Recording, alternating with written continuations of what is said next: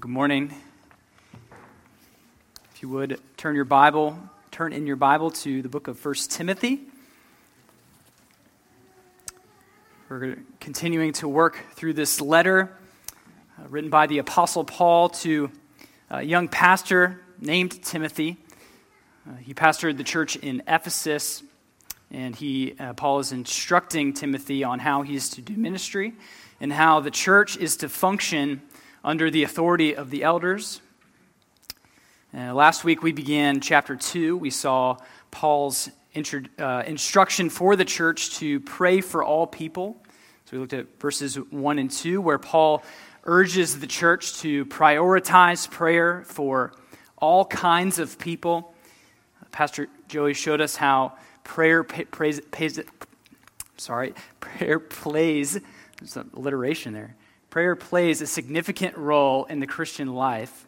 It's an act of worship to God in light of what Christ has done for us.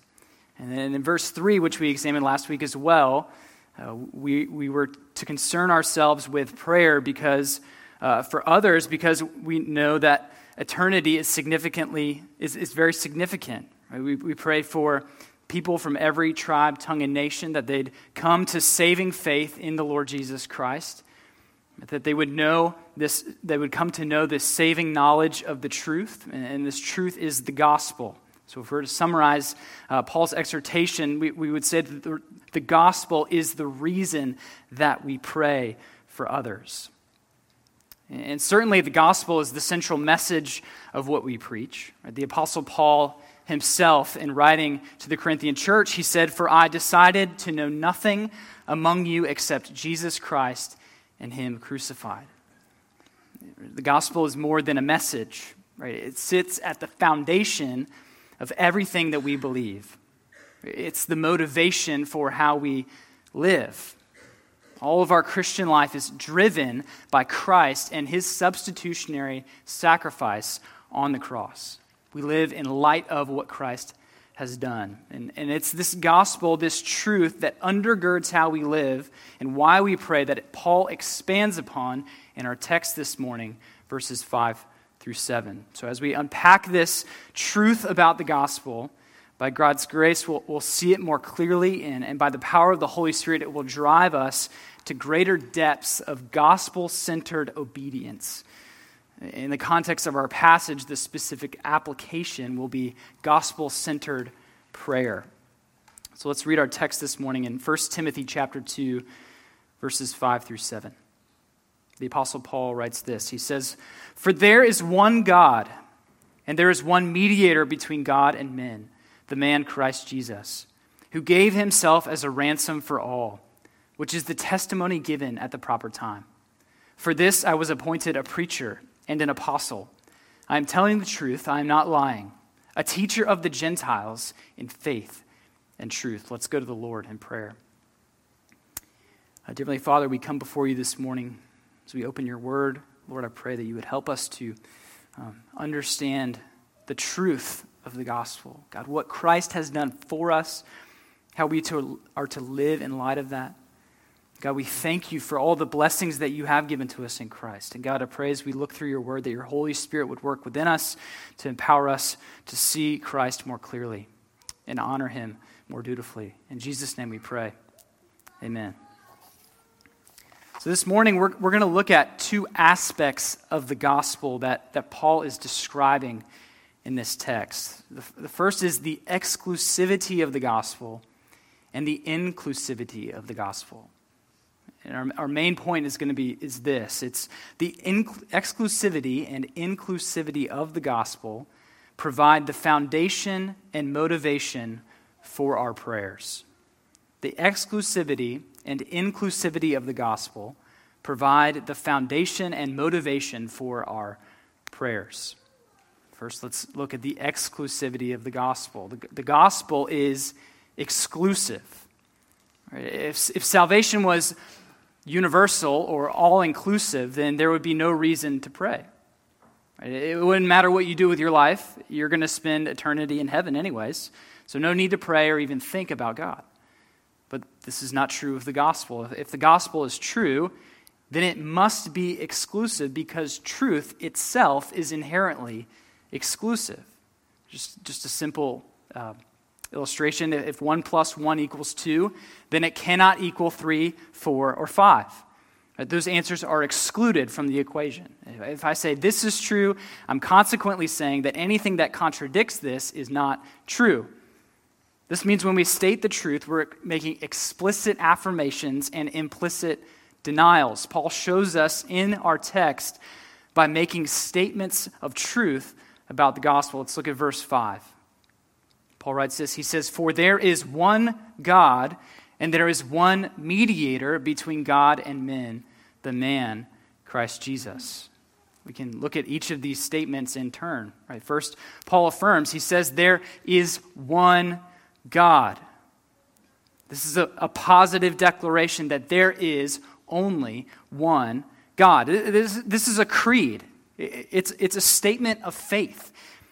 Any declaration of the truth is a statement of faith. The one God Paul is confessing here is the God Paul praises in 1 Timothy 1, verse 17, when he says, "To the King of the ages, immortal, invisible, the only God, be honor and glory forever and ever. Amen." And although this truth is constantly under attack, it's been the creed of the church in all ages. And just a very brief history of the creeds of the church. The Athanasian Creed in 415 AD, it said this. It says, "Now this is the Catholic faith, that we worship one God in Trinity and the Trinity in unity." We believe in one God that exists in 3 persons, Father, Son, and Holy Spirit. 3 persons, one nature. And in our own confession, the 1689 London Baptist Confession, in chapter 2, it says this. It says, "The Lord our God is one, the only living and true God." And here we stand today confessing that there is one God. Now we know if we're saying that this is true, then this means that there are other things that are excluded from this. Right? By saying there is one God, it means necessarily that we're denying that there are any other gods. There are no other gods. We believe in one God to the exclusion and condemnation of other gods. Right? Our God who desires all people, all kinds of people to be saved and come to the knowledge of the truth, he's not one among other gods. There are not 2 gods. There are not 3 gods. There are not thousands of gods. There are no gods except for the one true triune God of Scripture. And as the prophet Jeremiah said, he says, "There is none like you, O Lord. You are great, and your name is great in might." And if there's only one God, this means that every other God that's not the triune God is a false God. It's a God devised by the imagination of men. Scripture calls them a work of delusion. Jeremiah 10, verse 15. The Apostle Paul, in writing to the Corinthian church, he said this as they were wrestling with eating meat from idols that were being worshipped by other people. He said this in chapter 8, verses 5 through 6. He says, "For although there may be so-called gods in heaven or on earth, as indeed there are many gods and many lords, yet for us there is one God, the Father, from whom are all things and for whom we exist, and one Lord, Jesus Christ, through whom are all things and through whom we exist." All other gods are not gods. They're not real. And not only are they not real, anyone who does not worship the one true God is living contrary to his commands. The first commandment in Exodus 20, verse 3, it says, "You shall have no other gods before me." This command implies that there is one true God and he must be your only God. Anything else is rebellion against God and deserving of his wrath.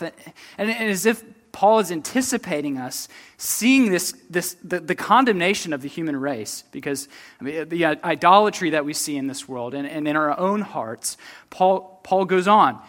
And he says this, "There is one God and there is one mediator between God and men, the man, Christ Jesus." This is another affirmation. This is another creed, a statement of faith. There is one mediator. A mediator is a go-between. He is someone who intervenes between two parties in conflict in order to make peace between them. A mediator brings about reconciliation. Paul is declaring that there is one God and only one way for sinful man to be reconciled with God. And this is through the mediatorial work of Christ. Jesus is the only true and sufficient mediator between God and man. Why is this? Well, because Jesus is the God-man. He is fully God and fully man. He is perfectly qualified to carry out this office as our mediator. He's God. He came into the world to save sinners.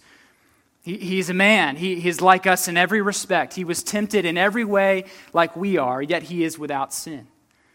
Because Jesus is fully God, he could endure the infinite wrath of God our sin deserves. And because Jesus is fully man, he could take our place as the new representative for the human race. Because of who he is, because of what he did, he could proclaim in John chapter 14, verse 6, he says, I am the way and the truth and the life. No one comes to the Father except through me. And throughout church history, this confession has also been passed down. Right? This is what the Reformers defended in their desire to reform the Roman Catholic Church, which had deviated from the gospel. Right? The Roman Catholic Church was selling indulgences, which were payments that had to be made to ensure someone's salvation. They're preaching salvation by works. If you do this, then you will be saved. This led the Reformers to produce the creed of the five solas, the one that we say often here at Deer Park Fellowship.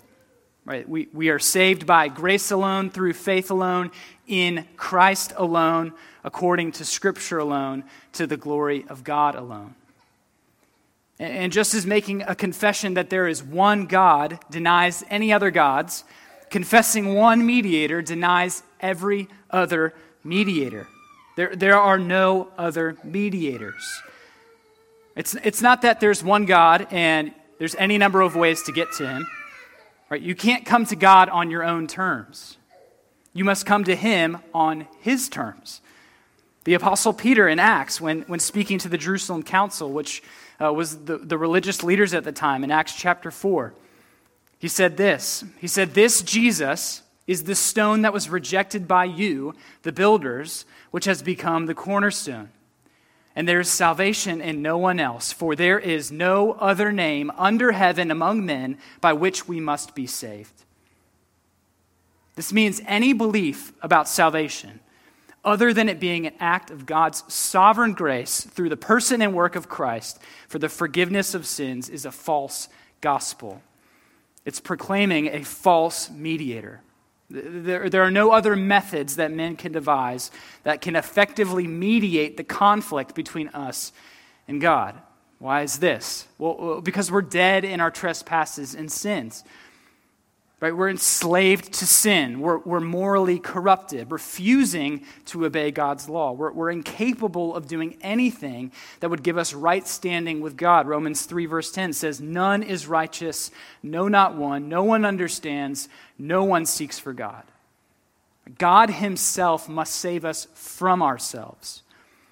And praise God, because he provided the free gift of salvation through the one mediator, Jesus Christ.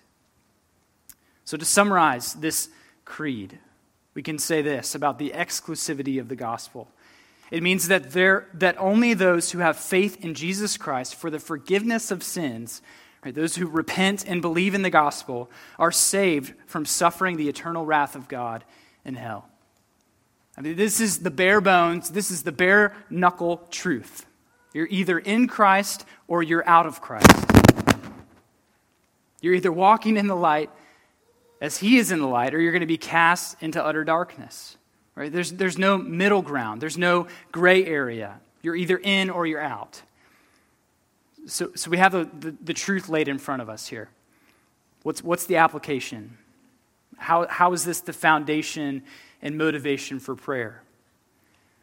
For those who are not in Christ, the application of the gospel is to repent and believe. Right? Confess your sins to God in prayer and find forgiveness in Christ. Unbeliever, I want to show you the testimony of the Apostle Paul.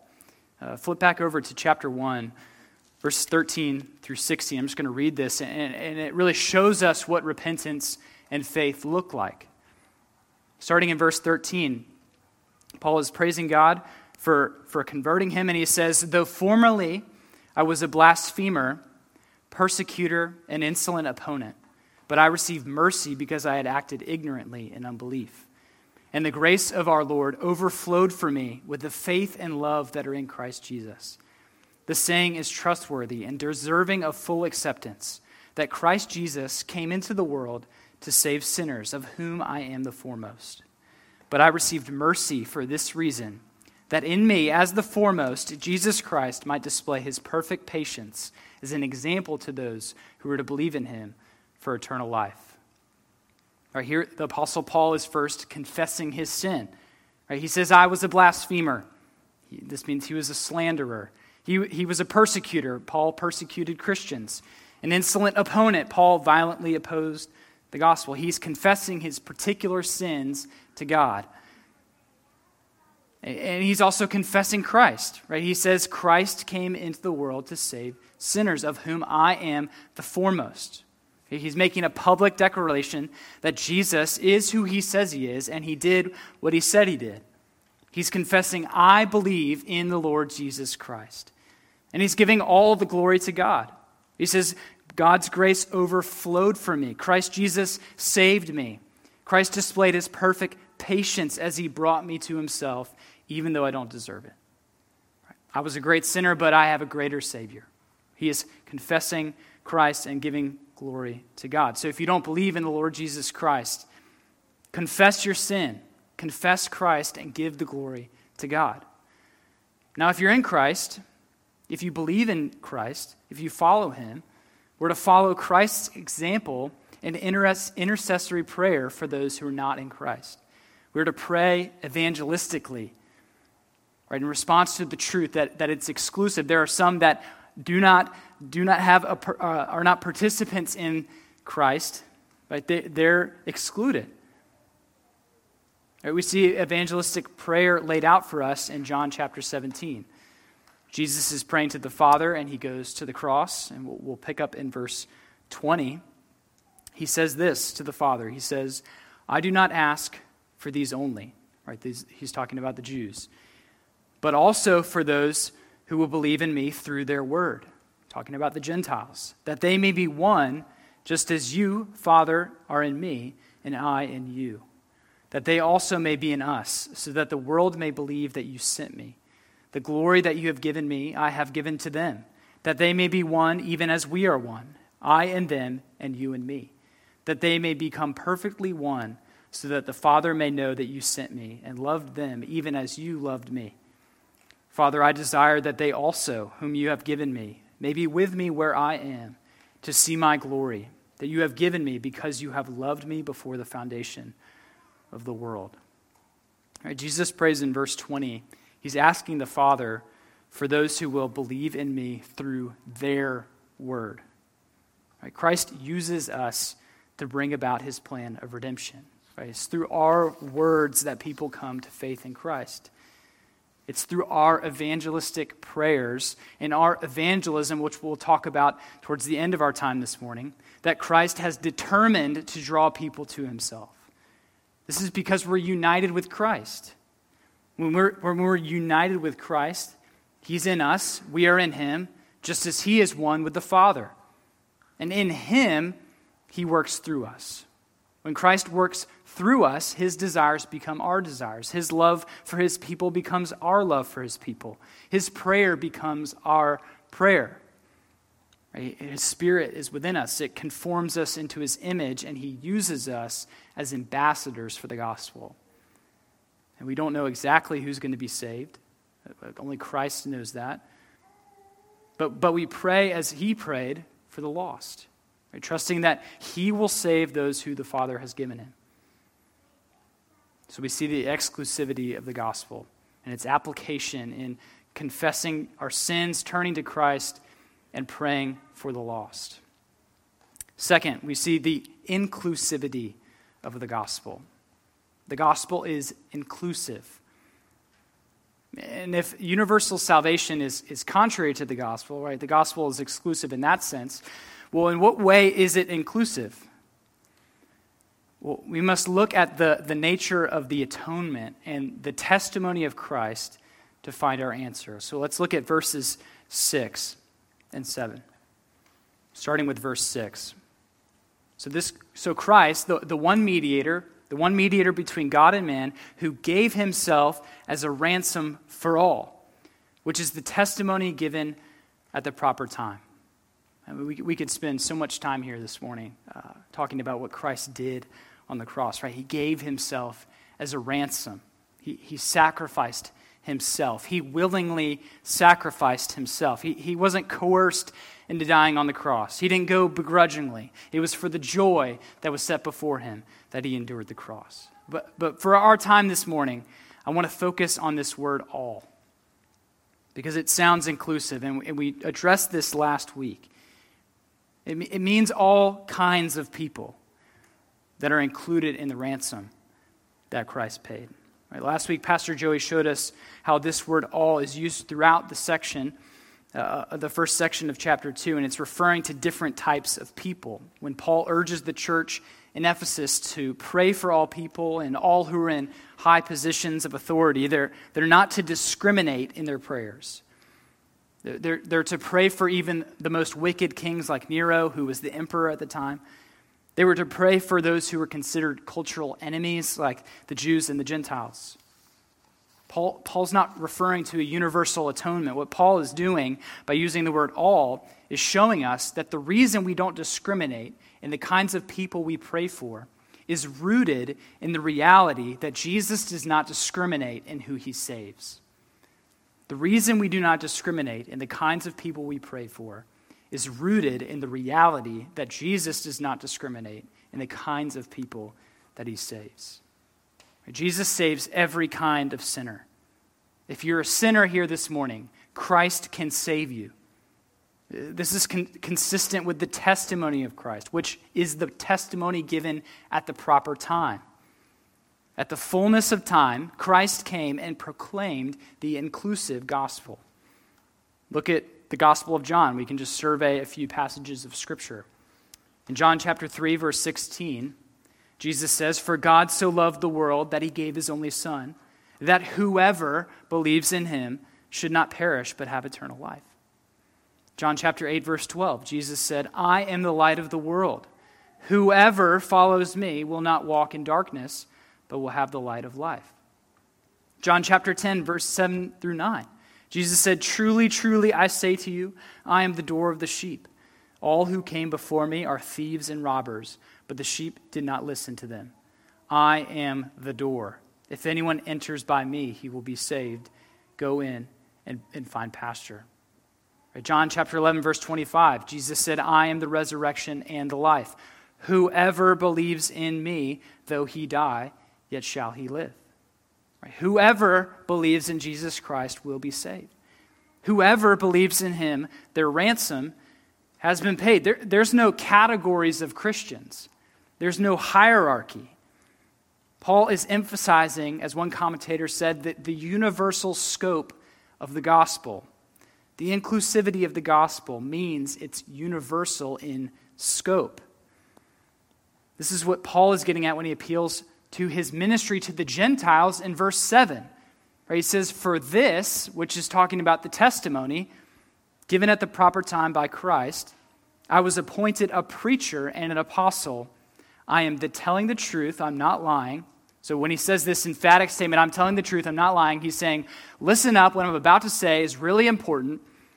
A teacher of the Gentiles in faith and truth. The Apostle Paul is reminding the Ephesian church, which is dealing with ethnic tensions between Jews and Gentiles, that the people that they're experiencing relational conflict with, Jesus was not prejudiced towards them when he saved them. He did not discriminate against Paul, the Jewish opponent of the gospel. when he saved him, right? Nor did he discriminate against the Gentiles, the ones whom Paul proclaimed the gospel to. The testimony of the cross is that there is neither Jew nor Greek, slave nor free, male nor female, for you are all one in Christ Jesus. Right? There's no requirements for entry. You can be any skin color, any height, any age, any family history, any tribe, tongue, or nation. It's come one and come all. So what's our application here? Well, first, come to Christ. So often we make excuses for why we don't come to Christ because we put ourselves into superficial categories that exclude us from coming to him. You may say, well, I'm a busy businessman. Right? I can't come to Christ. I've got my work to attend to. Or I'm a busy mom. I can't come to Christ. My kids are so crazy and they take all my attention. Right? I'm a busy student. I'm too focused on school right now. Right? I'll come to Christ later. Or I'm not interested. That there are more exciting things to invest my time in than the Bible. Or I'm a mess. I have to get my life together before I come to Christ. All these Christians seem to have everything together. We know that's not true. That's kind of funny. Right? And the justifications go on and on. Here's what we need to hear. Right? If Christ has set his affections on you, he will draw you to himself, and you will come to him. He does not discriminate. He does not differentiate. All of our silly little excuses are nothing compared to the saving power of Christ. So stop running and come to Christ. Stop fighting his irresistible grace and come to Christ. Second, as we come to him, we go with him. Right? We are to share the gospel. For those of us in Christ, we saw earlier in the high priestly prayer that we're united with him in evangelistic prayer, but it doesn't end there. Right? We're united with him in his mission to save his own. Right? Coming to Christ means you're coming with him on his mission.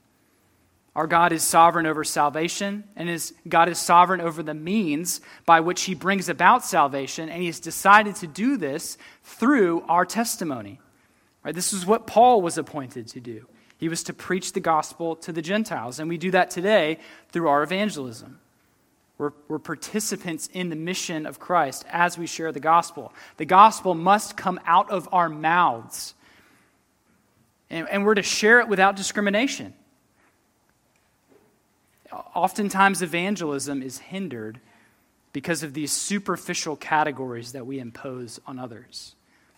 Right? Instead of listening to the prompting of the Holy Spirit to talk to someone about Christ, we come up with these justifications for why we shouldn't say anything. Right? We say, well, they won't want to hear it, or they're going to reject it, or they're not going to understand it. That's discrimination. If this is you, this is what you need to hear. If Christ has set his affections on them, they will respond. Our evangelism, however faithless or faulty, it will be successful because Christ is faithful to his own. This is the testimony of Christ. Whoever comes to him will be saved. So 2 takeaways for us this morning as we close. First, draw near to Christ in prayer. And I don't think this is in your bulletin, but we'll post it later. Draw near to Christ in prayer. Confess your sins and pray for the salvation of others. Second, do not suppress the desires Christ has put in you as he works through you to advance the gospel. So draw near to Christ in prayer and do not suppress the desires Christ has put in you as he works through you to advance the gospel. Let's go to the Lord in prayer. Heavenly Father, we thank you for this morning. Lord, we thank you for your word. We thank you for the opportunity we have to come before you and to hear from you. God, we pray that your word would work in us powerfully to transform us and conform us more into the image of Christ. God, we love you. In Jesus' name, amen.